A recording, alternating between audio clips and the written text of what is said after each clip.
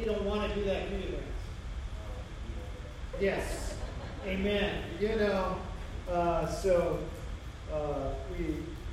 do come to this time.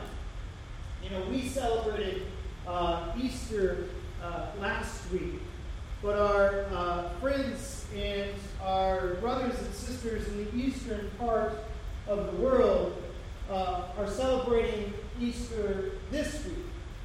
And I think it's a good reminder, and then they bring questions up, and, it does. You go, well, how is that possible? But unfortunately, unlike what we experienced last week, where we were in pretty safety, many Easter celebrations in the eastern part of our world have been canceled because of the conflict, the war, the atrocities taking place, and that reminded me that life is pretty puzzling, isn't it? I know many of things. I get many of things, and I have some answers for many things, but I also know there are many things I do not know. I don't know why we have to go through devastation as what is going on in places of our world. I don't know why abuse happens again and again and again. And I know some of you who've been in the church long enough, you're saying, but yes, you do, because the answer is sin. And I get that. I know that's ultimately the answer, but that doesn't always help understand. And I'm not trying to minimize that answer, because I don't think we ought to. But still, sometimes in my own life, in my own pain, in my own tragedies, to understand that sin is around and I live in a broken, fallen world sometimes doesn't always help. I get it, but I'm not going, I hope that's not it. Why do things happen? It's a puzzle of life. There are times that I take my kind of way of thinking through the old cartoon, Pinky and the Brain. Anybody remember Pinky and the Brain? All right, some of you do. Some of you, it was Acme. It was just a small vignette. That's right. They were trying to take over the world. And there are times that when I'm with friends and colleagues, we answer all of the world's problems and we tell no one. Hopes that maybe we will take over the world. And then I realized I really don't want to take over the world. I don't have enough hair to take over the world. I don't have enough headache to take over the world. Life would be even more puzzling for the rest of you if I took over the world. Hoping I would make your life probably even worse than, I could. Unintentionally, right? I'm a pretty nice guy, right? All right. But even nice people do things that don't work out. In fact, as we look into John 21, we see that Peter and his friends go out fishing. He had great motives, maybe wrong idea with what was going on. In fact, this passage is a pretty puzzling passage to people who have studied it and are above my pay grade. Why do we even have this John 21? Because it seems like the gospel wrapped up right prior when John says Jesus performed many other signs in the presence of his disciples, which are not recorded in this book. But these in this book have been written that you may believe that Jesus is the Messiah, the Christ, the Son of God, and that by believing in him you may have life. And then we get John 21. A puzzling question. The best answer I want to maybe give you this morning is see this as an epilogue. The story really has kind of an end, but John is intentional about what is going on here. This isn't something that was added later in hopes of bringing it together. Otherwise, it wouldn't make sense. But we get this extra one. And I think it speaks to us this week after Easter. It speaks to where we need to hear the Lord speak.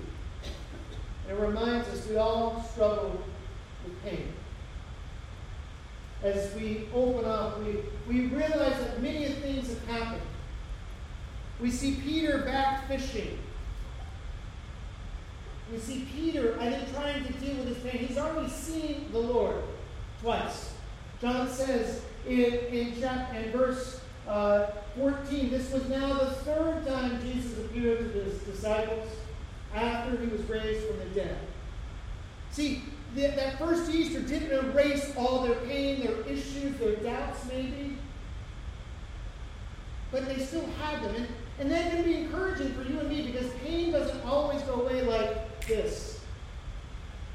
There's residual pain, cumulative pain. That's one of the reasons we ought to pray for all of our first responders, our nurses, and those that see things that we ought not to see. It isn't just the first one that is hard. It's the first one, and then the worst one, and then the last one. And then there's everything in between. Cumulative pain and trauma and stress. Cumulative issues. Even within you and me. It isn't always the first thing that gets us off path. It's the second or the third, or it's just again and again and again and again. For some of you that are in your senior years. Sorry. Jim, don't do that to me because we both going to get in trouble now. You know, Jim's over there making gestures. I won't say what gestures. Do what?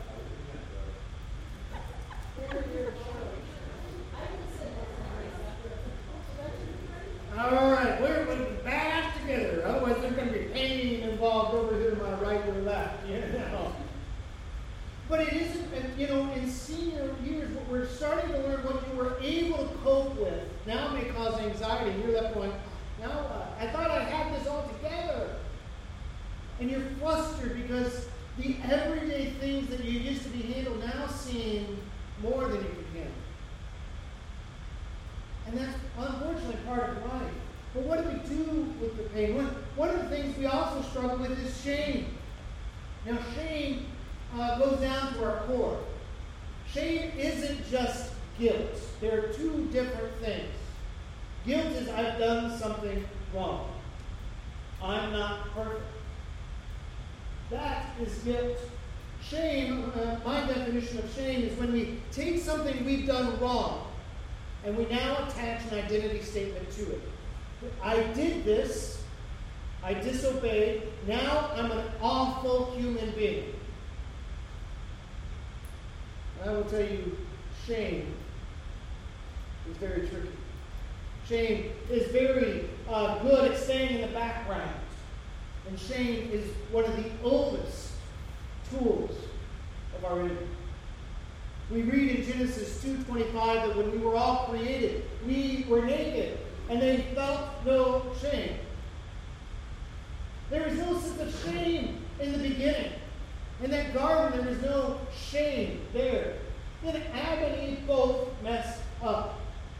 They both ate of the fruit that was forbidden.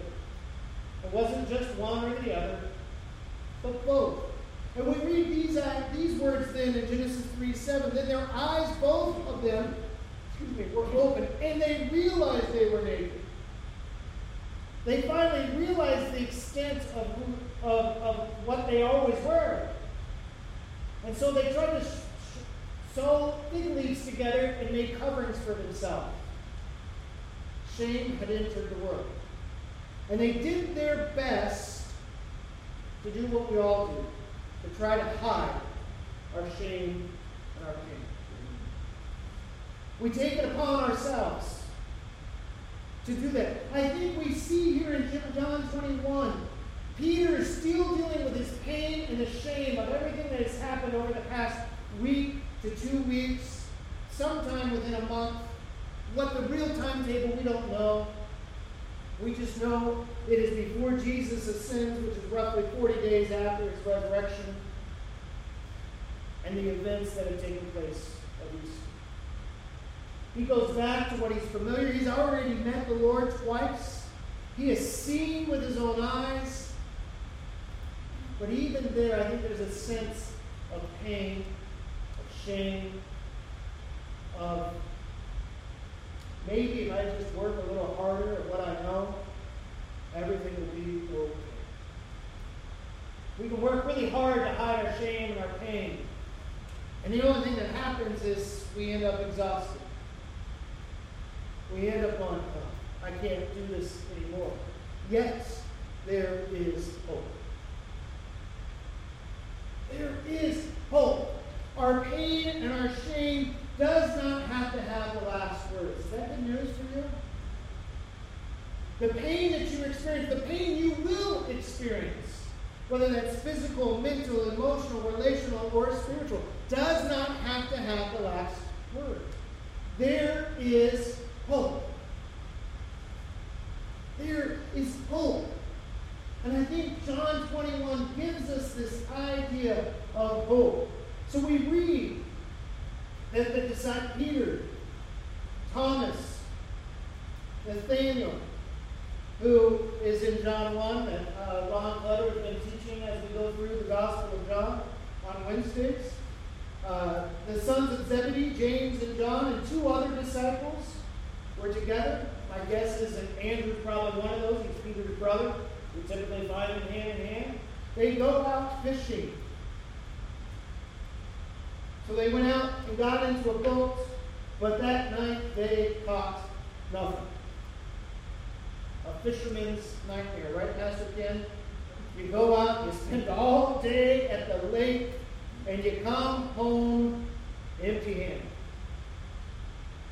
I mean, and Peter is an experienced fisherman. This is not it's not like he's me, okay? If I go out fishing, I might just pick a bad spot.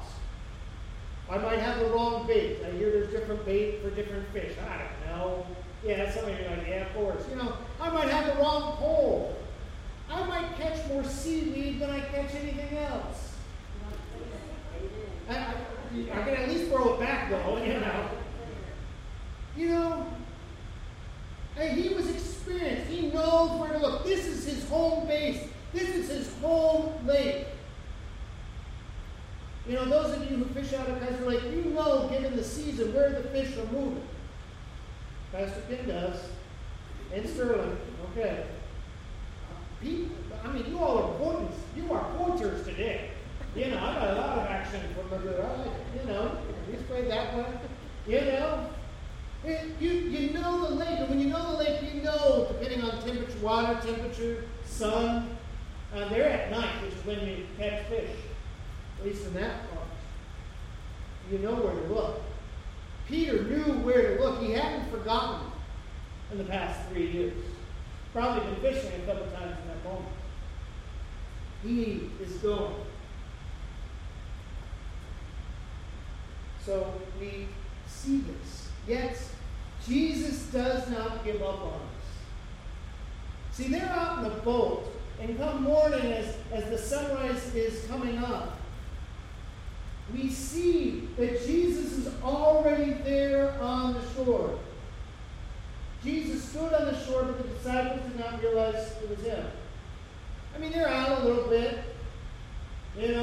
He's out on the shore, and then he does what no one really, if you're a good fisherman, you don't want to hear these words when you know what's in your nets and your nets are empty. Hey, friends, have any fish today? Ouch, right? And Jesus wasn't asking because he needed fish. It says here that Jesus was there, and we read that Jesus had already had breakfast. And in verse 13, Jesus took the bread and gave it to them and did the same with the fish. He probably already had fish. This isn't about what Jesus needs. This is about Jesus reminding his disciples, and especially Peter's we'll get to, and us today, that Jesus does not give up on us. Is that good news? Because in our pain, and in our shame, we think that we are ruined. We think we are beyond help anymore. Because here we are again, and again, and again, and again. Yet Jesus doesn't give up on us. Why? Because Jesus is full of surprises. Has Jesus ever surprised you? Do you have Jesus figured out? I don't have him figured out. You know, I love what N.T. Wright says in this passage. He says, when God ceases to surprise us, that may be the moment we have ceased to do business with him. Because if Jesus isn't surprising us, maybe we're either not noticing or we have put him in such a box that he's doing something, but that can't be him because it doesn't fit. So Jesus did a surprising thing here. He tells his fishermen where to go catch fish. That's normally not a good thing to do. And some have speculated, well, Jesus maybe saw us full of fish to the one side of the boat that the disciples didn't. But I just think, no, this is Jesus. In fact, this is very similar to the time that Peter was called the first time, when he didn't have any fish. And Jesus says, cast out on the other side. I think we see those going. He says, go to the other side and you will find some. And when they did, they were unable to haul the net in because of the large number of fish. Later we read 153. Why John gives us that? Who knows? Don't get too involved in what that number means. It's supposed to be so surprising that impossible. Okay? But in our own human ways, we go, ooh, 153, wonder what that means. It just means a lot. Okay, sometimes numbers mean things, but sometimes we go on a rabbit trail trying to find something deeper. And this is one of those things that people over the years have done. And John says, it's the Lord. As soon as Peter heard him say, it is the Lord, he wrapped in his undergarments and he jumped in. So he left his friends to do all the hard work. I kind of like that, right? He's at it. Jesus said to them, bring some of the fish you have caught. And so they did. And Jesus said, come and have breakfast. None of the disciples dare ask, because they were afraid, who are you? They knew it was the Lord. But see, we got to realize that life with Jesus sometimes, in Jesus after the resurrection, he's still Jesus, but he's different enough. And sometimes we need to realize Jesus still works, but different enough. We just got to go, that's still the Lord. I don't understand it. I may not be able to grasp it, but it's still the Lord. And so they ate breakfast with him. And this is again where it says, now they've seen Jesus 3 times. When they had finished eating, Jesus says to Simon Peter, I envision them kind of walking a little bit. He says to them, Simon, son of John, do you love me more than these? That seems like a simple question, right? See, but Jesus is going to surprise Peter again. We see that here they have breakfast. Anybody, for those of you who've been with Jesus and know the Easter story, you know there was another early morning that happened not too long ago. When Peter denied the Lord 3 times. Full of surprises, Jesus is showing up at a very similar time. And any of you who have had pain and trauma and abuse, you know that sometimes it is the unexpected triggers of life. Certain smells, certain places, certain times, that you're just like, oh my. And Peter's in one of these times. Jesus probably was cooking breakfast over a charcoal fire. The last time Peter was around a charcoal fire was the night he betrayed. You start to see that this isn't going to be a normal conversation with Peter. This is going to hurt. Actually, it's already hurting. The matter is, Jesus hasn't given up on who Peter is and what he can do. Jesus hasn't given up on Peter's pain. Peter has probably given up on his own pain. And he thinks that he could just do his work. Do the work of being a fisherman. maybe it'll all go away. Does it sound like some people maybe you know or yourself? I'll just kind of go over here. And it'll go away. And sometimes, unfortunately, Jesus says, no, I want to bring you right back here. See, Peter knows who the Lord is. He knows about Easter. But in the surprising moment of Jesus, Jesus is saying, I want to go deeper, Peter. And he asks, do you love me more than these? Is it the fish? Is it the disciples? Both, maybe. Because Peter's been about what he's done with others. Do you love me more than these? And Peter says, yes, Lord, you know that I love you. Jesus said, feed my lambs, feed my sheep. Again, Jesus said, Simon, son of John, do you love me? He answered, yes, Lord. You know that I love you. Jesus said, take care of my sheep. Third time he said to him, Simon, son of John, do you love me? Peter was hurt because Jesus asked him a third time, do you love me? Can you feel the pain of Peter? You feel the pain. I get it, Lord. Yeah, I told you once, I told you twice. Turn up the hearing aid. You know? I mean, we can feel it. We can feel it. It's like last night, Josiah was having a late night snack before bed.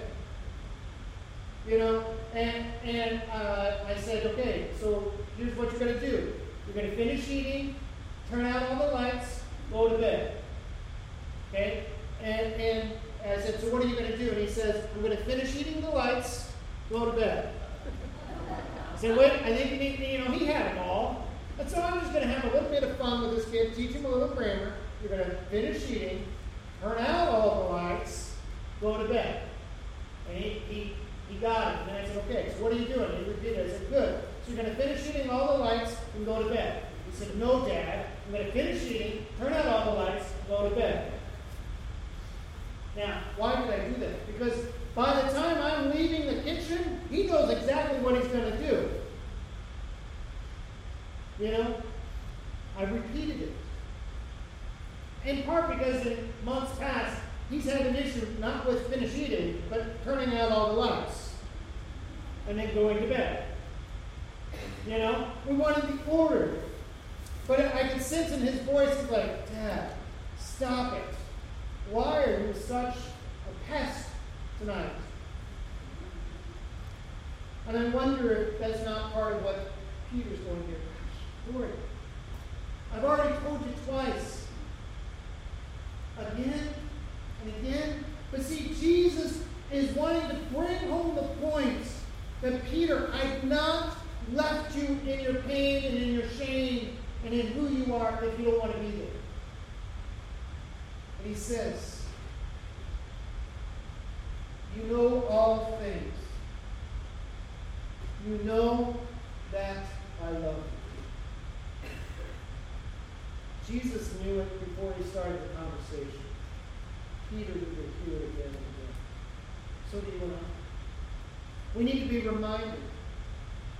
Jesus said, feed my sheep. Truly, I tell you, when you were younger, you dressed yourself and went where you wanted, but when you are old, you will be stretched out your hands, and someone else will dress you and lead you where you do not want to go. Jesus said this, John says, to indicate the kind of death by which Peter would glorify God. And it came to be true. Peter, according to church history, was crucified, just like his Savior, but he decided he couldn't be done the same way, so he was crucified upside down because he didn't think he had enough honor. He wasn't worthy to be crucified the exact same way as his Lord. Amazing thought in many ways. And then he said to them, follow me. See, Jesus doesn't need us to do his work. I know we say and I say it, and I believe it. We are his hands and feet. Absolutely. But let us not forget that Jesus is the head. And the last I know medically, we can live and be functional without hands and feet. But if we don't have a head, we cease to exist. Jesus doesn't need us to do his work. He is sovereign. He can do whatever he wants, and he can do it however he wants. Yet Jesus, even here, is inviting us into his work. Jesus wants us. He doesn't need us. Because shame will tell you what? You are unwanted. You are unloved. You don't matter. You will never measure up.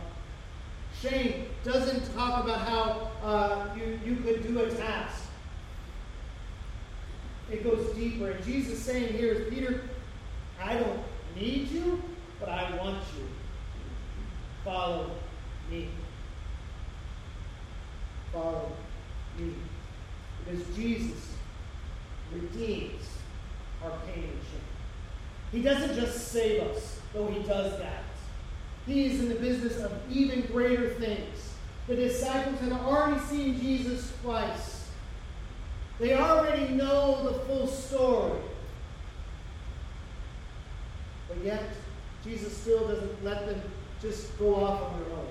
He still enters into their pain and their shame, especially Peter. And he redeems them. So what does this mean for you and I? One, he can redeem your pain and shame this morning. I don't know what that may be for you. I have my own. I have my own issues. I have my own shame points and pain points. I have certain things that just, if I'm not careful, my brain goes off into left field, and all of a sudden I'm kind of a mess. I hide it well, I hope.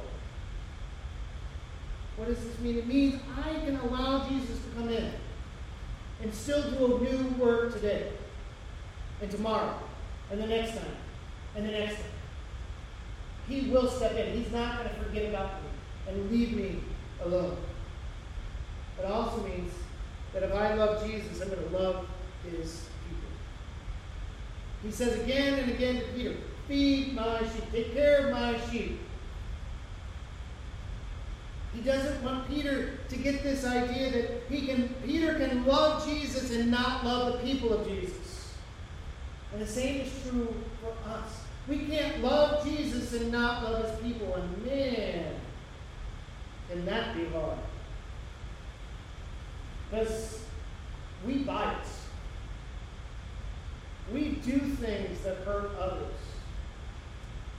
I think I've said a couple times, I think I hear at times from others.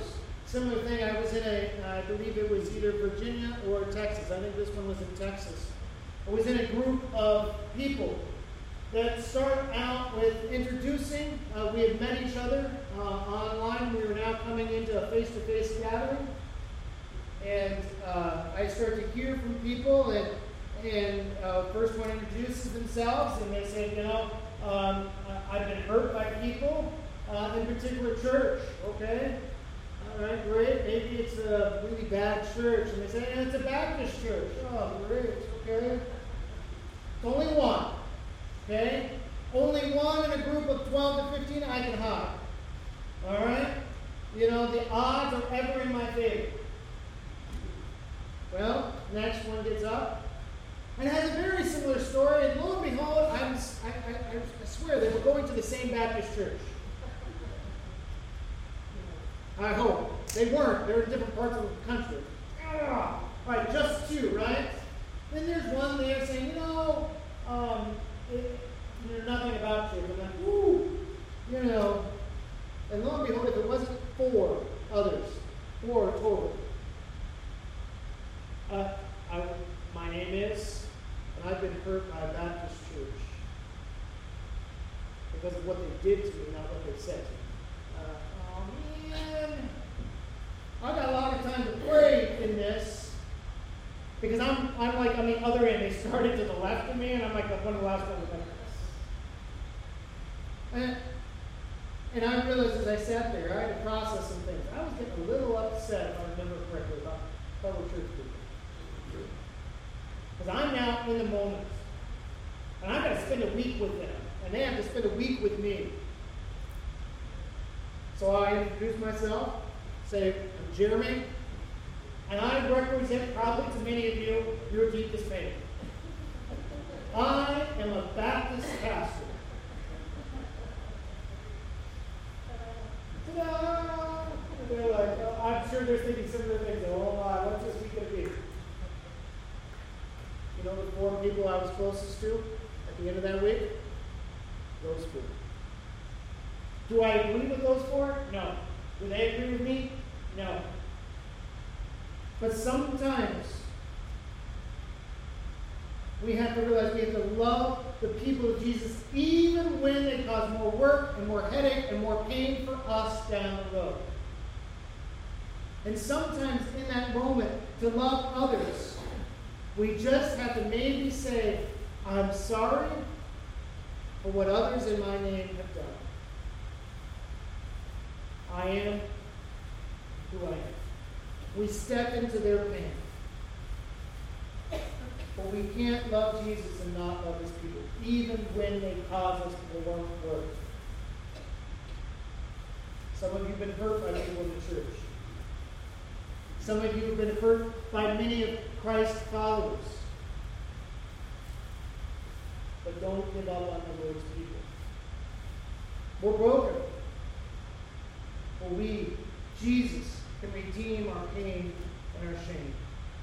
Secondly, we got to allow others to feed us. You know, Jesus says, feed my sheep, take care of my sheep. There's an understanding that the sheep will allow this to happen. But many of us, as Linda already kind of alluded to, is we can get this idea that no, I can control it myself. I can do it myself. I don't need you to pray for me. I don't need you to do anything. And this is contrary to everything Jesus teaches us in Scripture. We can't do this faith alone. We can't be the people of God by being individuals. We got to continue on. And I think sometimes we forget of this. But then what happens is we will look at ourselves in a group and we say, at least I'm not so-and-so. All right? We start to compare one another. I mean, we might say, well, at least I'm not Leland. I mean, because Leland does a little screwy things at times. You know? He's kind of one of those guys you never know what he's going to say or do and whether it's really a good thing. All right? And then some of us will go, yeah, okay, so at least I'm better than Leland. And somebody else will go, well, then there's Ron Clutter. I mean, he knows everything about Scripture. He studied it. He's a smart guy. You know, whatever. Or Pastor Kim. I mean, he's the grandfather we all want. Gentle, kind, never says a bad word about anybody. Don't shake your heads. I don't want to see it. All right, a point. I want to live in my own delusion. Then there's Pastor Paul that he's going out for it. You know, we'll just stop, right? You know. No, we can't be there. And we see this here that Peter goes, because when Jesus puts his finger on our pain, we start to go, ow, stop. And what do we try to do? Well, what about him? What about him? And Peter says, Jesus, what about this guy here? What about John? See, we can compare one another, and Jesus is going to say, you can't compare yourself with others. And Jesus just kind of goes off and says, who cares, Peter, about John? If I want him to live until I come back, what is that to you? And I love it. We get this remark that I think the disciples of John are putting in this. Because of this, some people really thought Jesus said John would never die until he came back. We get that, don't we? You know, we can relate with that. I think we also see here, I think there's a rivalry going on between Peter and John. You know, Peter may be the leader, but John is the believer. You know, if you read the chapters prior, you see this. John beats Peter to the tomb. John just kind of peers in and believes. Peter goes all the way in and is still not sure. John is at the crucifixion. Peter is not. He's in hiding. And what Jesus is saying is, Peter, it doesn't matter. What matters is you follow me. What matters is you trust me. Trust Jesus. Trust Jesus. I don't know where you are. Some of you, you've never trusted Jesus with eternal life. It starts now and ends forever. Ends in all eternity. Never. Some of you have. And I see some of you have been in this church world for a long, long time. Doesn't mean we get to stop trusting Jesus. Why? Because we all deal with pain and shame and guilt and envy and comparisons and the like. And I want to tell you, Jesus loves you even in the midst of those things. Will you trust Him today? Trust Him again today. The words that He said to Peter are the same words we need to hear again and again. Follow me. Do you love me? More than these? What are your needs? It can be others. It can be your pain, your shame, your guilt, your image, any of those. Will you trust Jesus with them? Or if you do, I can tell you, Jesus will surprise you. Jesus will do what you don't even think is possible. And is that not the hope we give the world? Jesus can do more than you've ever imagined. Our job is to trust Him and follow Him this day. Will you pray with me? Father God, I thank you for this time. Lord, I ask that you would help us to trust you. And if someone needs to trust you for the first time or the 100th time, Lord, that they would do so. That they would understand that you are calling all of us, individually and collectively, to follow you. Our race may be a little different than the person next to us, but we are called to follow anyways. And then as we have pain and shame and trauma and other issues in this world, you can overcome that. You redeem all things. Lord, we thank you for it. So Lord, I just ask that you show up and show up. May you surprise us even yet this day as we seek to follow you with our hearts, soul, minds, and strength. And Lord, we thank you that you love us even as we are this day. And you have not given up on us, nor those around us. May we share that good news this day. And so, Lord, I thank you for this. And I pray this in your name, the name above all names, the name of Jesus Christ the Lord. Amen. Will you stand?